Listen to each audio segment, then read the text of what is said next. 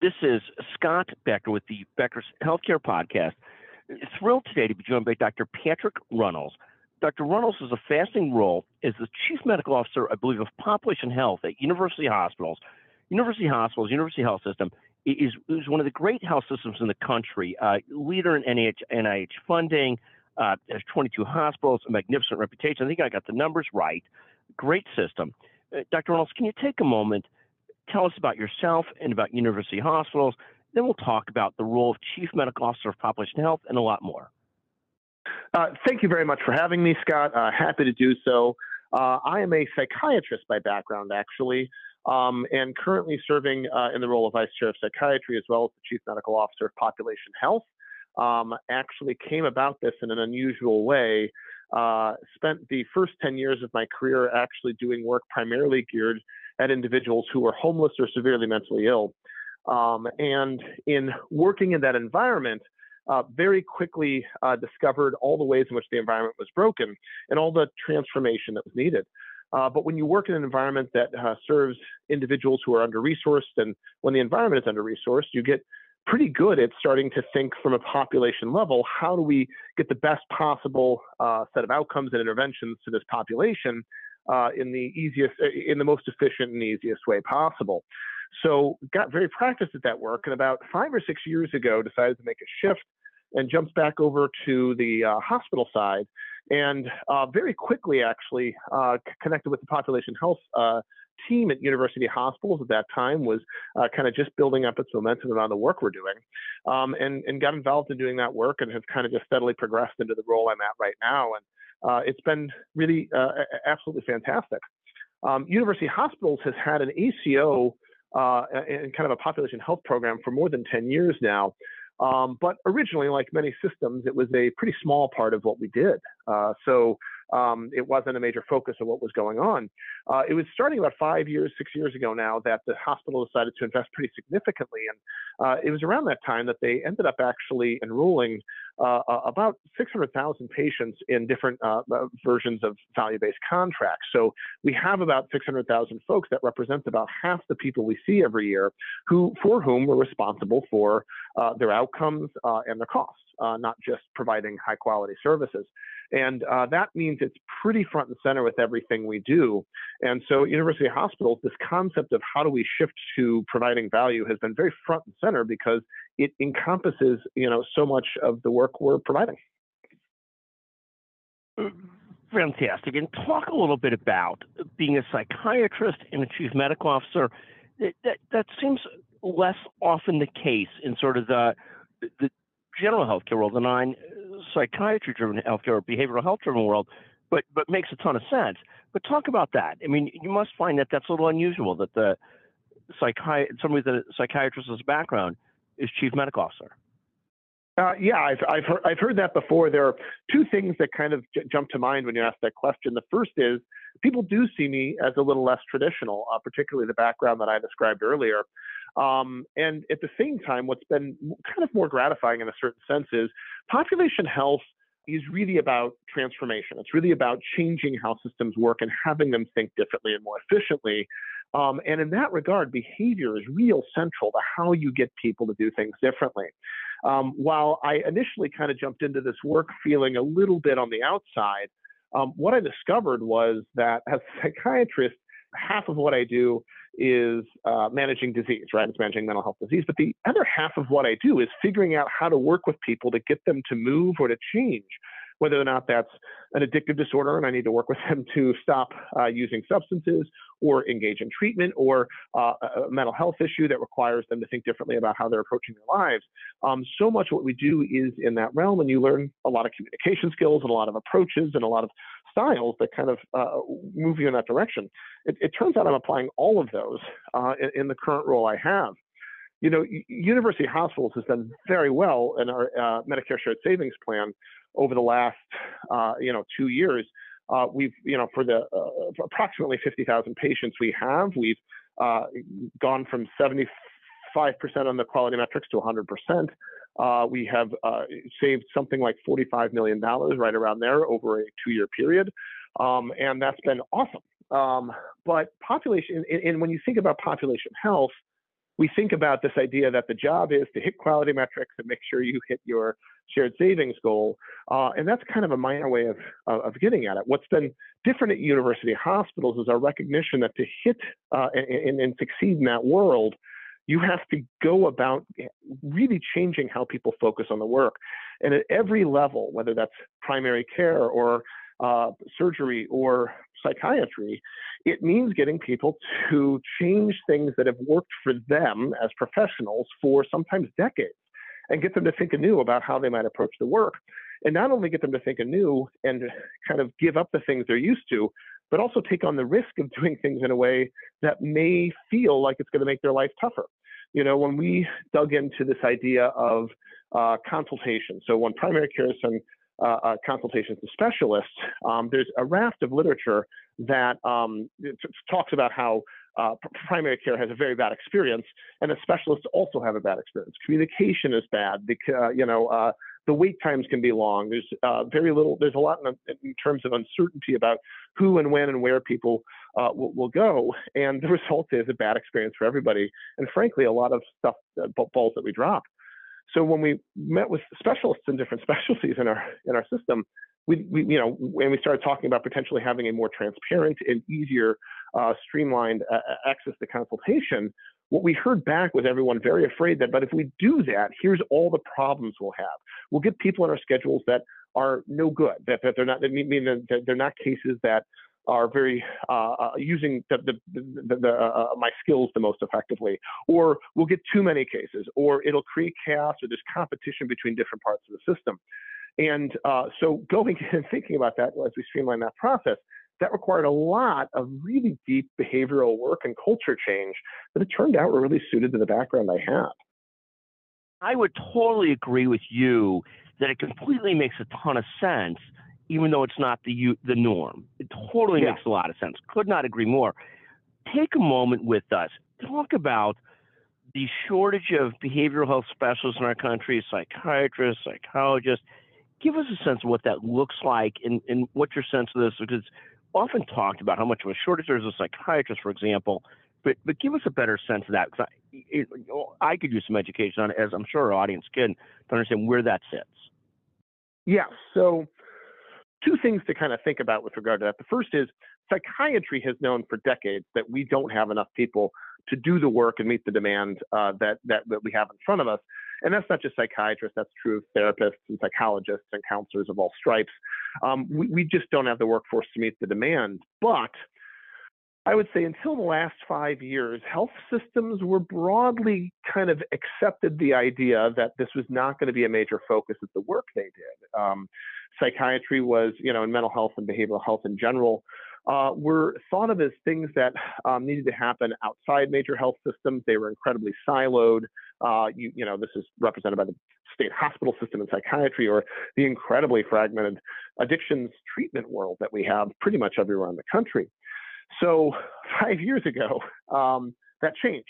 As value-based care kind of hit the scene and everyone started running the numbers, what became very clear was that behavioral health, and mental illness was intimately tied to outcomes and value. We did our own internal numbers, and when we looked up nearly any chronic disease, but the two that jump out were chronic kidney disease and congestive heart failure. When we looked those up and just added a mental health diagnosis in, it doubled the cost, meaning the amount of money spent on individuals doubled. And that's really significant. And I think a lot of systems recognize that. So we started paying more attention to behavioral health and we started hiring more people. And it kind of exacerbated the shortage that we already had. Just taking the psychiatrist, about 3 or 4 years ago, I was part of a report that kind of looked at the shortage as it was. We were, at that time, we saw that we had about a 15,000 psychiatrist shortage. There's about 45,000 psychiatrists in the country, so that represents, about a third. We were about 33% lower than we needed to be. We predicted, however, that shortage would grow, and indeed it did, and COVID actually accelerated that, because psychiatry as a profession had an average age of 56, and that was 5 years ago. And 1/3 of psychiatrists at that time were within 5 years of retirement age. Many were over the retirement age. That wave of retirements hit starting about a year and a half ago. And COVID seems to have accelerated that. And so the shortage that used to be 15,000 look like it's approaching closer to 25,000 as of today. We may be in the ballpark of having only half the psychiatrists we need to meet the demand that we have. That's what we're up against. When you look at that and you think about that, you think about how much we need to address behavioral health issues and we need to think differently about things. That leads you to go, okay, so we got to do the work really, really differently now. And so what you're seeing an explosion of, and psychiatry may be ahead of many other fields in this way, is thinking differently about the role of the physician in the work as it's applied.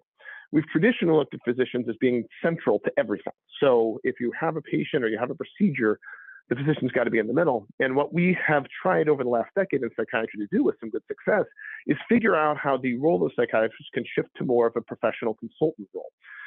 This is illustrated heavily by something called the collaborative care model, which seeks to use social workers to help assist primary care providers while having a psychiatrist oversee and kind of provide input as needed. But we are looking at this throughout our system. We really dug into this to kind of address that gap. And there's really no way around it. I mean, we certainly see it in our community where if you have somebody talk to a psychiatrist, they have really sort of narrowed their role to sort of really exactly as you're talking about in collaboration with a social worker or a psychologist or some other kind of behavioral health person, and really narrowed their role to they prescribe and do certain things like diagnose and then really do sort of leverage themselves as well as they can. And is that where we have to go with this? Is that sort of the long term of psychiatrists? Because I mean, the number that what's the total number of psychiatrists is maybe 200,000 in the country. Is that the right number? 45,000 psychiatrists in the country. Gotcha. And that number's down how much, did you say? We have, that number's come down a little. I don't think we have the exact numbers because it's all happened recently, but I think a lot of people estimate we've probably lost 5,000 to 7,000 psychiatrists to retirement in the last 2 years. More importantly, though, demand spiked. So the shortage we have, the delta from what we have to what we need, is probably around 25,000 to 30,000 psychiatrists. That's what we don't have. Got it. Thank you very, very much. It's about 45,000 in the country. We're short. Give me that number again. How many we're short? We're probably short around 25,000 to 30,000 right now. Right. We're short almost half the number or something like that. Yep. I mean, just an insurmountable number. I mean, what's happened is there are countries in the world, India is the primest example, where they have so many people compared to the amount of care providers they had that they've had to move towards, in their case, heavily preventive medicine as much as they can, just given the complete disproportion of people to doctors and professionals. The alternative, I guess, to just moving to a total preventive care model, which doesn't necessarily work in the behavioral health area, I'm sure there are parts of it that work, is really as much as possible a leverage model where there's so many people that could do pieces of it, and then there's a piece the psychiatrist alone can do. That's right. Yeah. So we're, and the thing we have to be careful of is most of the rest of the healthcare workforce has never had to deal with these issues much at all, or hasn't formally been expected to. Now, you'll talk to primary care providers who will tell you when they're in rural areas, they've been dealing with this stuff for years. And I've got colleagues who work in, who kind of moved to rural areas and found primary care practices that were doing, long-acting injectable medications for schizophrenia because there just wasn't anybody around to do that work. But especially with the advent of telehealth, the opportunity for us to distribute or redistribute where my time is devoted and to whom I devote my time is vast. And we're in the beginning of this kind of what I would call a revolution in how we deliver care for psychiatry, in thinking about how we do that. And at the same time, and this is really important, we can't just burden someone else with all the work. Primary care doctors themselves, for instance, are really struggling with all the quality metrics hitting them, and everybody wants them to do one extra thing. And so we're discovering that balance is tricky, right? So if we want you to take a moment. Yeah. On this, on the primary care side, there's also this concept that, and this has gone back and forth over the years. At one time, primary care physicians got quite comfortable prescribing different kind of behavioral health prescriptions and pharmaceuticals. And then, of course, as more studies are done of some of the long-term effects, the side effects, and so forth, that community has rightfully at times gotten far more cautious about prescribing. I mean, in what you mentioned also is the primary care physicians would say, well, we're as busy as psychiatrists, don't put all the burden on us. Yeah. Any thoughts on a couple of those issues? I mean, you already mentioned that on the burden issue, but what about the prescribing issue? It seems like that's gone back and forth on a whole number of pharmaceuticals as well. Yeah, remember, we've never played in a sandbox together before, right? Psychiatry and primary care, and this is, there's areas where this is, this is not universally true, but it's pretty close to true. Have rarely had the ability to interact. There's rarely a health system that's really kind of pushed forward and said, what if you interacted really, really deeply and were intertwined and we reworked workflows so that you could interact the right way?